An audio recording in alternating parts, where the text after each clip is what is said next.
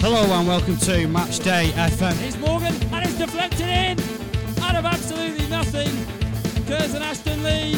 Dixie to Hardy. Hardy in behind. Hardy past the goalkeeper. Hardy into the goal. 2-1 failed. Chance for Colin Day. It's bobbling everywhere again. The other shot. And it's in. It's a recut as for Colin Day. It's been coming. Puts a gap and he goes through it. And Ackroyd gets the first try of the game for Siddle. Dan Bradley on his debut scores his first goal for Fylde.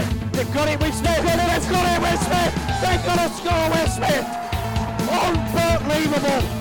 Great chance. They've won it. Ashton have won it. Hello everyone and welcome to Matchday FM. This is Prem Talk for Matchday 3 of the 2020-2021 Premier League season. I'm Chris Coughlin and I'm joined for this episode by Tomas Whitehead. And Thomas, we're going to jump straight into it. And I think there's one topic that is on everyone's minds at the moment, and that is, we might as well call it the penalty podcast, with all the spot kicks that are given at the Premier League at the moment. We'll talk about a few of them throughout the episode, but in particular, I think the handball debate is something that is raging on and on, week in, week out. What are your thoughts on some of the handballs that got given over the weekend? Ridiculous is probably the first word that comes to mind. I mean, the Spurs handball was it with Newcastle. Yeah, Mourinho was incensed, and rightly so. I think it's more, for me, it's the new interpretation, isn't it? That any strike or any interference from the armpit down is now the rule. It's automatic handball penalty, no matter if it's intentional or not.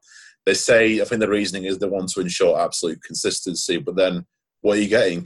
Consistent handball no matter what the situation. That's not. That for me isn't the right way about it at all.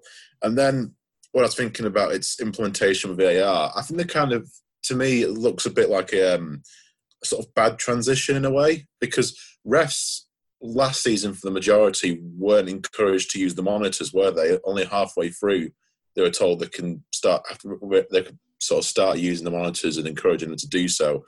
So I think if they start off this campaign with the sort of monitor approach and had the sort of last season's standard handball rules, I think we could have seen a bit more of a fairer approach, really, because they've been able to obviously use the monitors, and the referee on the field could have added his own interpretation to whether or not it's deliberate or you know what I mean.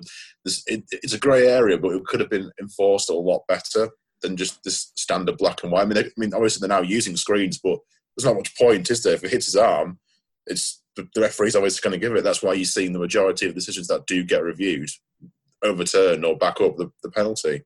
Simple as that. Do you think as well, when the referee does go over to the monitor, almost from the team who the decision would be against, there's almost an impending sense of doom? Because yeah, exactly. When they go to the monitor, how many have we seen them stick to their original decision yet?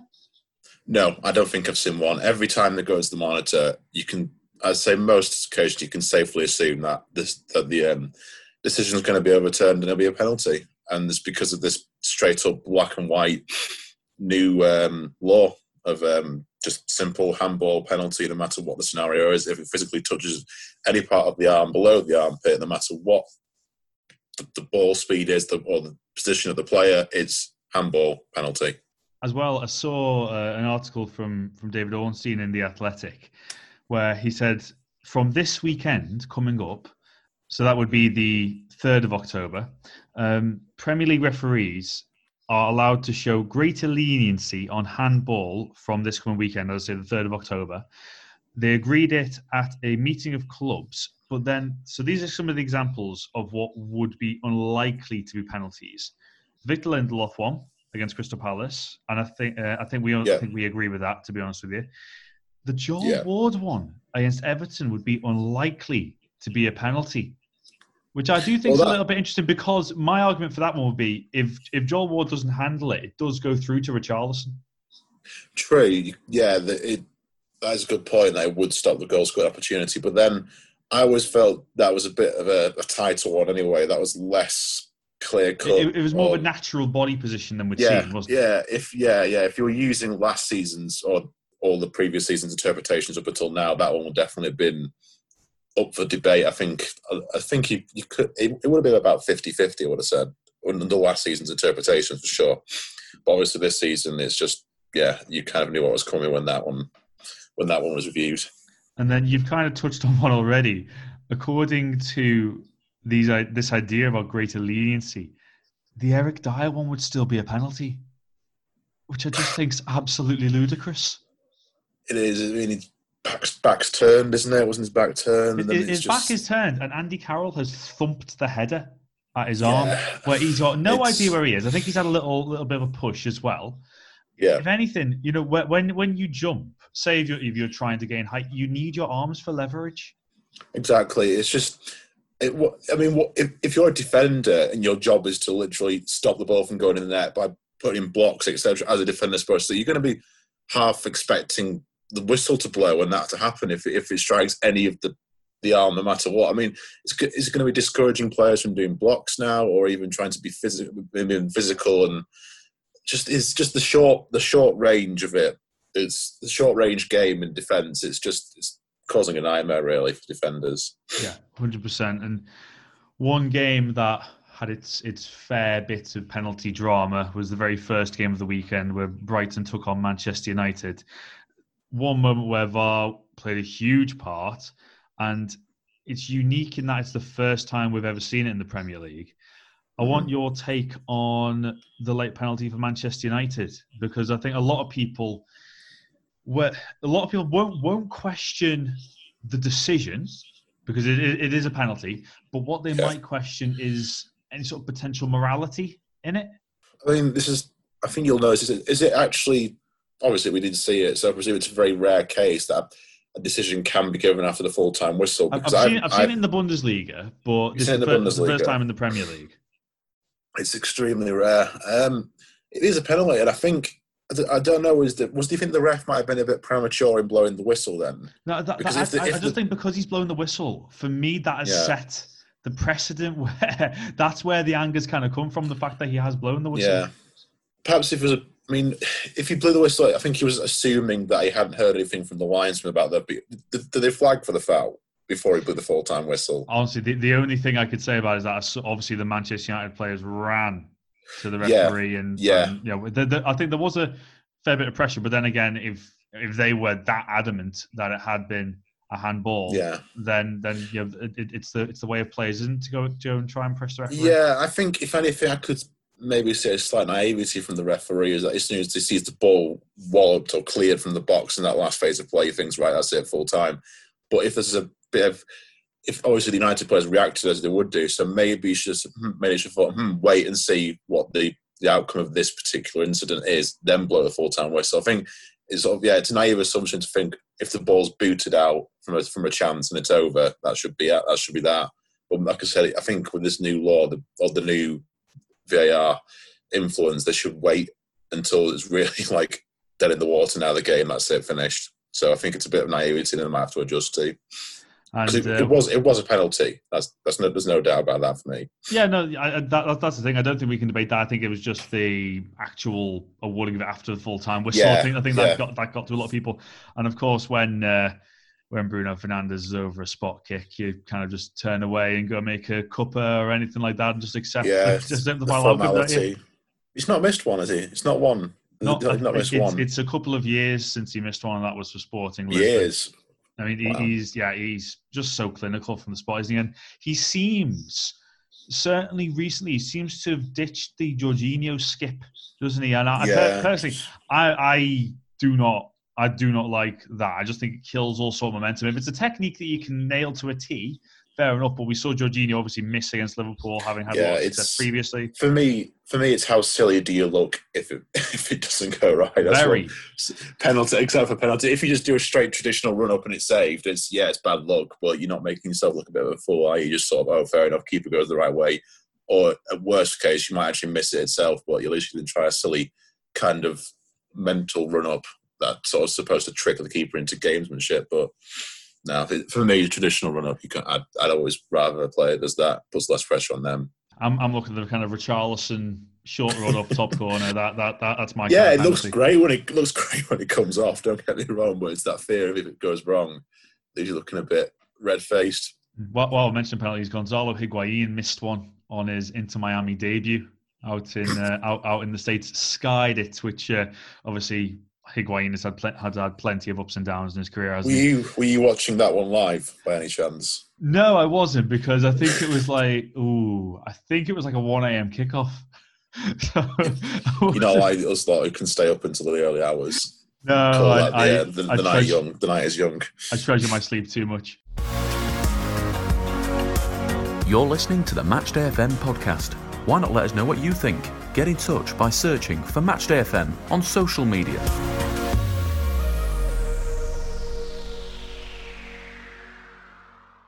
And we're going to keep mentioning the P word. Inevitably leads us to probably the game of the weekend, really, where Manchester City back at the Etihad after a very good win at Wolves and were utterly dismantled by Jamie Vardy and co, weren't they, Tommy? What did you make of Leicester's display there? Very good. The goal from Vardy, that wasn't a penalty. That little where he just runs across the it Cruyff over flick, as Gary Neville called it. Well, there you go. That was what it's called. That was quality finish. And you could say it's instinctive, but to actually master that and get it over Ederson as well, that was the real. That showed that Leicester were really on that afternoon. But yeah, they were. I think that again they were helped by naive defending from Mendy and Walker. The penalties were. I don't think any of them were questionable at all. No. Just straight up poor defending. Just wasn't there the first one from? Was it Walker? The first one was Walker was really poor. Really poor. Vardy had started offside, and then Vardy literally started offside, then waits for Walker to catch up to him, and then puts on the afterburners. It was just really poor defending. Yeah, just caught on his heels and just desperate. I mean, he probably knew as soon as he went down what was going to happen there. That was extremely poor, and then the other ones as well were just. I think for Manchester, for a team like Manchester City to commit those sort of errors, it's criminal. Really, I just can't believe that defensively they've fallen apart like that. I just want to ask you as well, because I think as much as we are crediting Leicester City, and very much so for many deserved reasons, obviously the thing has got to be pointed at Manchester City, conceding 5 at home. I just want to read you some of the quotes from Rodri after the game when he said that Leicester did nothing. He said, "Football has not been fair to us, and for me, they were lucky." What are your thoughts on that from Rodri? Because I think he gave the ball away in the build-up to the 4th goal as well. I think it's a ridiculous statement. I mean, they were the architects of their own downfall. To get penalties, you don't do nothing, do you? You actually have to, attack, and run into the. You have to go forward. Exactly. That's if you look at the statement from that simplistic point of view, it's already just completely unfounded. And then the quality goal from Vardy, and then the Maddison one as well. I mean, it's a great finish and caressed into the top corner from that distance. But is anyone trying to close him down there? You could say. I mean, it's distant shot, but again, I think it's just really silly statement to make. And I know in the build-up to the season, when we were chatting, you were adamant, I think it's fair to say, that the biggest challenge for City in terms of closing the gap to Liverpool was the defensive side of Manchester City, and ultimately that's what's let them down in that game, isn't it? I mean, even against Wolves, the defence was far from ideal. And it was Ake and Eric Garcia at the back. And the thing is with Garcia as well, this is a man that's actively rejected a new contract to Manchester City. It's not a great situation, is it? I mean, how much was Ake? 41 million, by which I mean 40 million and then the 1 million add-on. And they've just signed Ruben Dias from Benfica as well for 65 million, and that was, of course, after the game. So here, you imagine he would partner Aymeric Laporte. Yeah, and that what I was going to say to that is, if you add up Ake and Dias, could you just combine the two and just spend it on Koulibaly? Probably. I mean, seriously, I think Napoli wanted around 75, so yeah. Exactly. I mean, if they just got that money spent and put in Koulibaly, and you've got 2 great centre-halves in Laporte and Koulibaly, you'd sort of have a foundation there. I mean, I'm not rating the full-backs. I mean, Walker, on his day, one of the best full-backs, then has a day like that, it just gives away the penalties. And it's, again, consistency. And to be honest with you, I'm not that much of a fan of Mendy either. No, I don't think he's the quality Man City really need to really push on and challenge Liverpool. Absolutely, and there's one man that we haven't really mentioned so far. We've touched on him, of course, and I think there's a chance that we might mention him later on for a certain feature that we've got later on. But Jamie Vardy, hat-trick. I know 2 included penalties, but nevertheless, you've still got to stick them away. He's just getting better and better, isn't he? Really, he's 33 years old now, and there's just no sign of letting up, is there? No, not at all. I think for me, the real remarkable aspect of it is how he keeps it going season to season now. The consistency, more or less, rather than getting better. He doesn't do the gym, and he acknowledges his fitness. His diet isn't the greatest in the world. I think that's what people like about him. It's a bit of the old school. I mean, the consistency is great, but the way he does it via old school techniques kind of makes it all the more remarkable. 33, though, to be still showing that quality and doing week in, week out as well. What's his tally so far already from 3 games in? Is it 4 or 5? It's 5 goals in 3. Admittedly, 4 of them were penalties, but again, for me, you can't take a penalty as a given goal. You have to finish it off. Yeah, exactly. And then the one that wasn't a penalty for me is one of technique-wise one of the best goals I've seen so far from these opening 3 game weeks. Anyway, I remember he scored that goal basically against Germany a couple of years ago in a friendly in Berlin. Only you could remember. Correct me if I'm wrong, but I'm sure it was Nathaniel Klein with the assist. Yeah, now we are going back a bit, aren't we? Did you say it was 2016? If you remember that from I'm sure pre-Euros 2016. Oh, I really despair if you remember that. I'm sure it was pre. If it's post Euros, my bad. But I do remember. I remember seeing the goal of the weekend, just thinking he's done that before. But of course, another stat about Vardy is only 2 men have ever scored a hat-trick against the Pep Guardiola team. One of them is Jamie Vardy, and he's done it twice, and the second is a certain Lionel Messi. So that is not bad company to have, is it? That was it. Just in the fact that Messi's working his way into Premier League or stats without even being in. That's great. It just shows you the greatness of the man. And at the complete other end of the table, Tommy, there's something that I want to get your reaction on, because Fulham have really been, is it fair to say, atrocious since they've returned to the Premier League? And one bookie in particular, I'll name them, it was Paddy Power, although other bookmakers are available. They've already paid out on Fulham to be relegated. It's very classic Paddy Power paying out on way before things have happened because they're so confident. But I think it was Carragher at the weekend. He said that it's more certain that Fulham are going to get relegated than he is that Liverpool are going to win the league. That's a statement, that. Yeah. I think that was in the post-match afterwards. But that summed up to me as the predicament they find themselves in. You could say, I think the real controversy wasn't the match or itself. It was it the son of the owner? Yeah. The infamous tweet now that's been dismissed and talked about. That's so disrespectful to the players on that play on the pitch. Fair enough, there might be not the quality required, but to completely undermine their efforts like that, it's a bit of a mess already. Parker to say how disappointed he wasn't as well. Yeah, they've done well to get themselves into such a hole and a mess within 3 weeks to the season. On Fulham, though, as a performance, they even went for 3 centre-halves against Aston Villa, conceded early on and then conceded another one not soon after. It was just car crash, wasn't it? And that the third game already, so only played 3 games, where they've conceded at least 3 goals. It's not looking great. To be fair, you say it's still 35 to go. Anything can happen. There's plenty of time.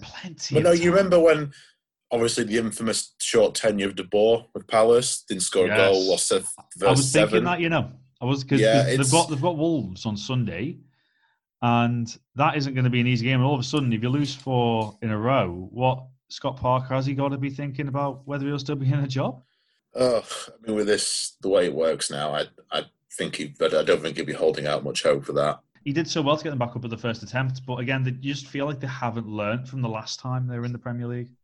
No, they try to spend the way through it into that last bit and fail miserably. The bit that they just can't win no matter what they try, but then to respond to the situation as poorly as they have with the hierarchy, not helping themselves at all. You're listening to Matchday FM. Did look at one stage we'd maybe have 4 teams battling it out for Champions League place on the final day. Obviously Chelsea. Chester. I know. Quite a season they've had. Participation in the Premier League. Chelsea, Leicester, Manchester United. Start again. That's going in a sting, I don't care. Blue highlights, surely. Liverpool, Man City, Man United and Chester. Banter, debate, and the odd good point too, right here on Matchday FM.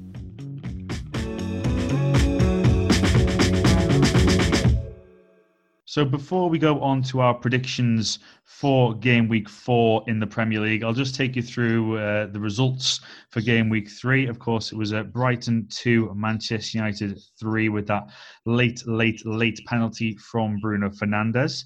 Crystal Palace 1, Everton 2. So Everton keeping up with their 100% record under Carlo Ancelotti at the start of this season. West Brom 3, Chelsea 3 again. That was a game that we really could have talked about with great depth, where Chelsea came back from 3-0 down after a horrid first half of the Hawthorns. Southampton got their first points of the season, beating Burnley 1-0. Danny Ings with the winning goal there. Leeds continued their impressive start. Patrick Bamford scoring the late winner against Sheffield United in a 1-0 win. Of course, we mentioned Eric Dyer's handball that led to Newcastle getting a penalty and salvaging a 1-1 draw in stoppage time against Tottenham. Manchester City 2, Leicester City 5 after a fantastic performance from the Foxes. West Ham turned up big time when they needed it most after a really poor start to the season, beating Wolves 4-0 at the London Stadium. Aston Villa beating Fulham 3-0 at Craven Cottage, and Liverpool kept off their 100% start by beating Arsenal 3-1 at Anfield in the last game of the weekend. So, Tommy, let's go into game week 4's predictions. First game to kick us off at 12:30 on Saturday is Chelsea versus Crystal Palace. This would have been straightforward if I hadn't seen firsthand really Chelsea's vulnerabilities. I still back Chelsea to come through it, but I don't think it's going to be extremely clear cut if Palace also show what they can do, because I think they've shown solidity as well. Palace, if they can really hold it together, they could maybe surprise them. But no, I'll go Chelsea. I think the attack will turn over. I'll go 3-1 Chelsea. How much do you think it's still a case of Lampard trying to figure out what his best system is? I think it is a case of that, but then I think he sort of needs the big signings to still step up a little bit. I know Werner scored last night in the League Cup against Spurs, so that will do him the world of good confidence. But I still think if he can start firing Werner along with Havertz as well from the midfield, then I think it will start to click a bit more. Defensively, they're still conceding really, really soft schoolboy kind of goals, but I think it's really on the attack to more or less try and counterbalance that. But I think this because they concede such easy goals, I think any kind of team can score against them. That's why predicting Chelsea now has become a bit more difficult than what I thought it would be. Crystal Palace have had a good start to the season. I thought they played well against Everton. If they'd got a point, I don't think anyone could have complained about that. No. But I will go for Chelsea. And as you say, it feels wrong to predict Chelsea get a clean sheet at the moment, just because they are so open defensively. I think 3-1 is a very good shout, so I'll go along with that one as well. Everton versus Brighton Hove Albion. Actually, no, it's not as tough as I thought it would be, because I know Everton, if they really are capitalising on the start they've had, I think this should be a relatively easy one for them. But this is Everton, after all, and we all know the susceptibilities and the ghosts of old could come into play here. But Ancelotti really seems to have instilled a great mentality, it seems, and I think he will make sure that the complacency doesn't set in here. Brighton themselves, more than capable, I think, of at least scoring a goal, but I think Everton will get it. I'd say 2-0 Everton. Brighton are a really exciting team, aren't they? They showed that against Manchester United, hitting the bar 5 times. Just absolutely ridiculous. I think that's a Premier League record for a single game, hitting the bar 5, or hitting the woodwork 5 times. Everton, though, the form they're in, James Rodriguez just pulling the strings. Calvert-Lewin is getting really consistent run of form right now. I am going to go for Everton 3, Brighton 1. Leeds United versus Manchester City. God, with the way City performed last week, again, it's becoming harder to predict these, I think. Leeds have been impressive. What I've noticed with Guardiola is whenever they really perform badly, they tend to really respond the week after or the game after. And I do expect a strong response from Manchester City because that's the way they tend to roll these, especially the past couple of seasons. So obviously Leeds are at home. I know it doesn't, with no crowds and stuff, especially Ellen Road, you could say that's neutralised. But no, I'd say City will respond. But I think Leeds will also give them a game of it. So I'll go 3-2 Man City. Ooh, that'll be a belter. I know Leeds kept a clean sheet against Sheffield United, against a Sheffield United team that really are going to struggle, I think, going forward this season. But they did concede chances, and Sheffield United, especially through John Lundstram in the first half, should have scored. Manchester City won't accept that 2 weeks in a row. Not a chance. They'll be out there fighting to get their season back on track. I'll go for something quite comprehensive, to be honest with you. I'm feeling something like 4-1 Manchester City. I think it'll be quite a devastating response to that defeat against Leicester. Next up, a game that might not be as entertaining, but we live to eat our words. Newcastle versus Burnley. Newcastle, I think, have started. I think they started the way that they probably. If you offered Steve Bruce that start, I think he'd have taken it. To be honest with you, the one they've had so far. Not spectacular, but solid enough. Yeah, I imagine. I expect Newcastle to do this, to be honest with you. I go for Newcastle 2-0. I think this is going to be very tough for Burnley. I think the next few weeks are going to be tough for Burnley with all their injuries. I mean, their bench against Southampton was kids. And, kids that didn't play in attack-minded positions as well. No. They look dangerously depleted, actually, Burnley. That sort of crept up on us a bit, really. But I see Newcastle with the likes of Callum Wilson, who has started well so far at St James's Park. I can see them getting their second win of the season, and I will go for a comfortable 2-0 win. Moving on to the Sunday, we've got Leicester City, a 100% Leicester City against West Ham United. Instinct to say Leicester, but then West Ham had an impressive performance against Wolves. They seemed to really click with that one. But Leicester, I think Leicester will quite comfortably do it because West Ham, one of those I think that seems to be a bit of a yo-yo with the performances. They'll do the 4-0 against Wolves like the week just been, but then they could easily slip to like a 4-1 here against Leicester quite easily. The consistency, I think, is what Moyes will be looking to address. But I think it'll be comfortable for Leicester. I'll go Leicester 3-1. A few famous games, actually, in the last few seasons between these two. I know that beating West Ham kicked off Leicester's great escape back in 2015, and then it was a late equaliser in the title running for Leicester a couple of years ago. They'll be keen just to keep on scoring goals. Admittedly, there will be how many times we've seen an after the Lord Mayor's show kind of performance where it can slip up and West Ham might get a result, but nevertheless, I'm going to go 2-1 to Leicester, which isn't as comfortable as I have just made it sound, but nevertheless, I'm going to go for 2-1 to Leicester.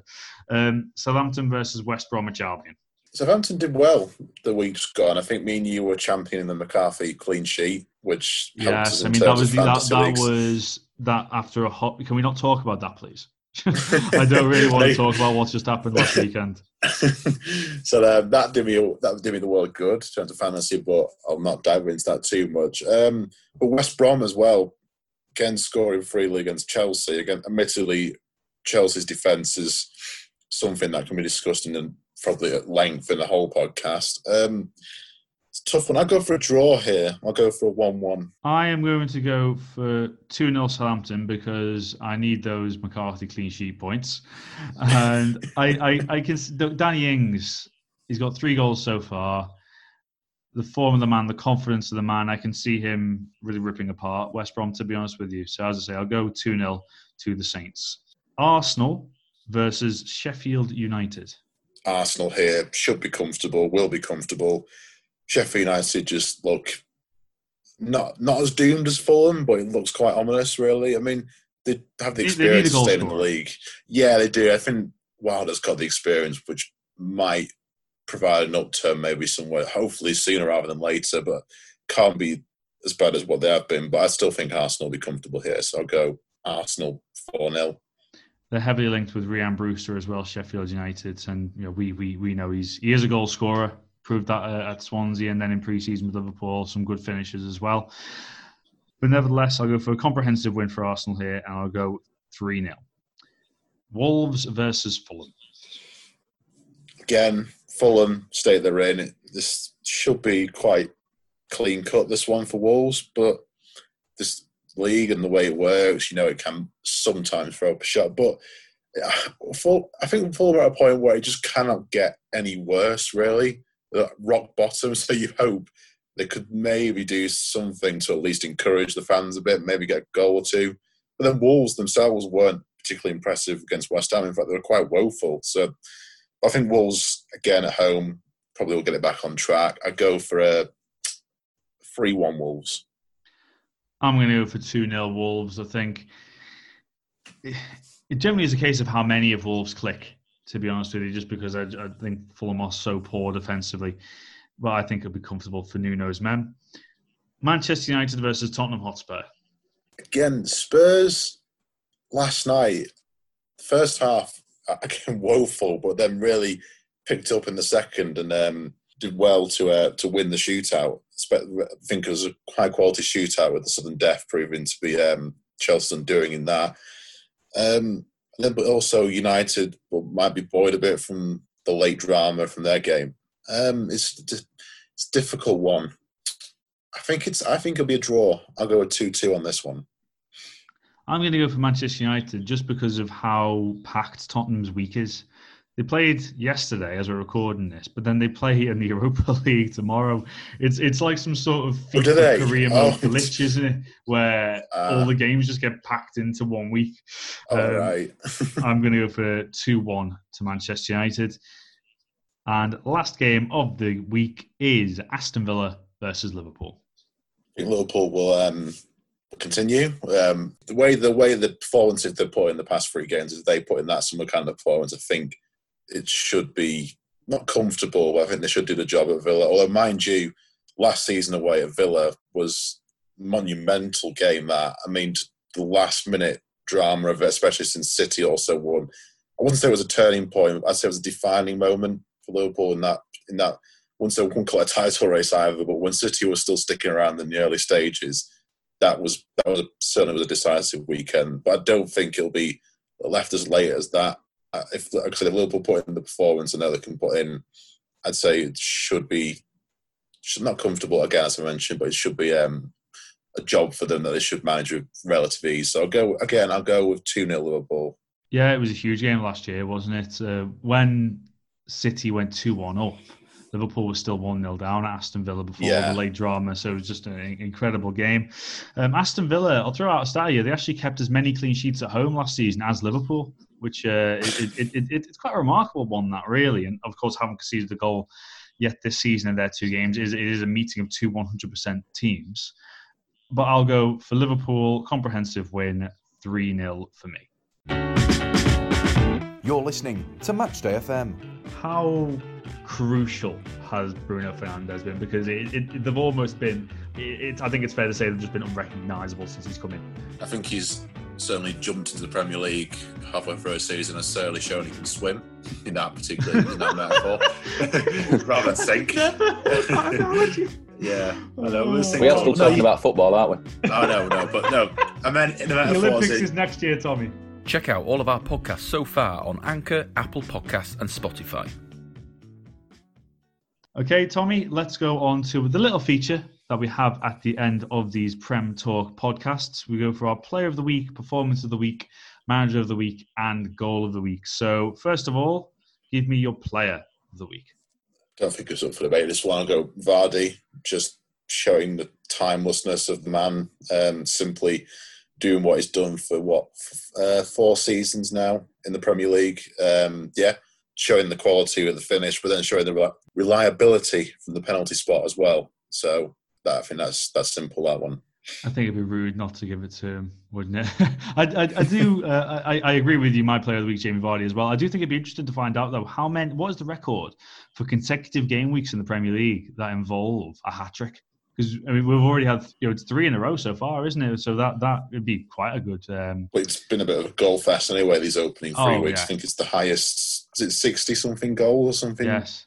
And we're on for the most penalties ever awarded in a single season. I think it's like 290 penalties or something. Yeah, that was a Sky Star, wasn't it? The prediction, I think, and that will be more than double last season's of the next highest anyway. Performance of the week. What are you going for? A curveball, this one, but West Ham, I thought, really stepped it up against Wolves. I mean, considering where they come from, the previous two games, I think that was really. One that'll buoy them a little bit as well. I know Wolves weren't great either, but in terms of performance from a team I wasn't expecting a performance like that from, certainly West Ham. And as Moyes wasn't even there, I think that kind of makes it a little bit better for them to perform for the manager who was in absence. My performance of the week is going to be Leicester. Just because to score 5 goals against a Guardiola team, I know you could say about the amount of fit players that they had, but nevertheless, it's just an incredible result. That it really was the way they just tore Manchester City apart. And Leicester, they could class themselves in the title race, obviously, for much of the first half of last season before it all kind of just fell apart for them after Christmas. But you never know. Obviously, they'll be hoping for top 4 this season after narrowly missing out last season, and it'd be a big statement. So you don't think they could do the unthinkable again?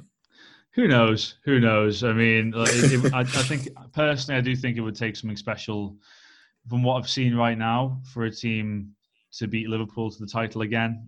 Just because I think Liverpool have done so well first few games, but Leicester are a very, very good team with, of course, a Belgian trio that are performing very well right now with Pratt, Tielemans, and Castagna looks a real good buy.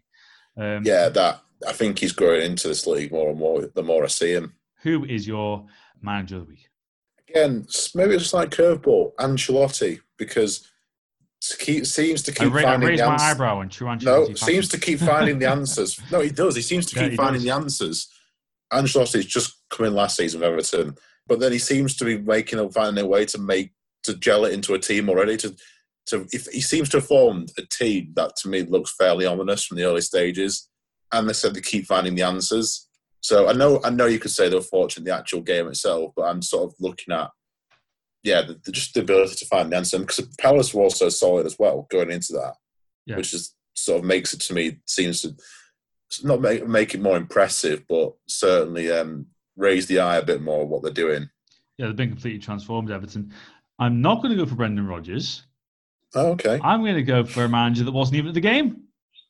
I'm going to go for David Moyes. Because the way that West Ham, I thought this was, again, going to be quite straightforward for Wolves, to be honest with you. But he set out his team. Of course, not being there has its own challenges. But he was able, he communicated to the game, obviously watching on TV, almost like, I saw someone describe it as Football Manager with better graphics. But to get the team to put in a performance like that when they did really need it, and such a convincing display as well. Fantastic performance, and all credit to David Moyes. And could you call it the Stuart Pearce effect? You could. Psycho. You could. I have a joint manager of the week with David Moyes and Stuart Pearce. I might do that actually. My joint manager of the week. And create an asterisk one off for this. Yeah. Your goal of the week, finally. But I don't know if it was a curveball. I really like Mahrez's finish. Half volley with his foot. But it's postage. Yeah, it's perfect. Postage. I was going to say. I mean, I know everyone might be looking for the Mahrez one, which is also a great goal. But this, technique-wise, again, it was incredible, that goal. Mm-hmm. I'll go with that. I think it's a bit inexplicit, really, that we're going to leave James Maddison out of this goal of the week list, to be honest with you, because I mean, wonderful strike, but I do love a good team goal, And Jamie Vardy's second was absolutely fantastic because about the amount of times I've analysed Tielemans' pass through to Castagna. It's just absolutely perfect. He could easily just pass it back to Mendy and they'll keep possession, but he's taken the risk to thread the eye of a needle. It's a perfectly weighted pass to Castagna, the cut back across goal, and Jamie Vardy's instinctive finish. Absolutely beautiful. And that is my goal of the week. So, Tommy, thank you very much for taking part in the latest episode of Matchday FM Prem Talk. And thank you very much for listening all the way through, guys, if you are still listening to this podcast. We'll be with you next week where we'll bring you all the talking points from game week 4 of the Premier League. For now, thanks to Tom Whitehead, I've been Chris Coughlin, and you've been listening to Matchday FM.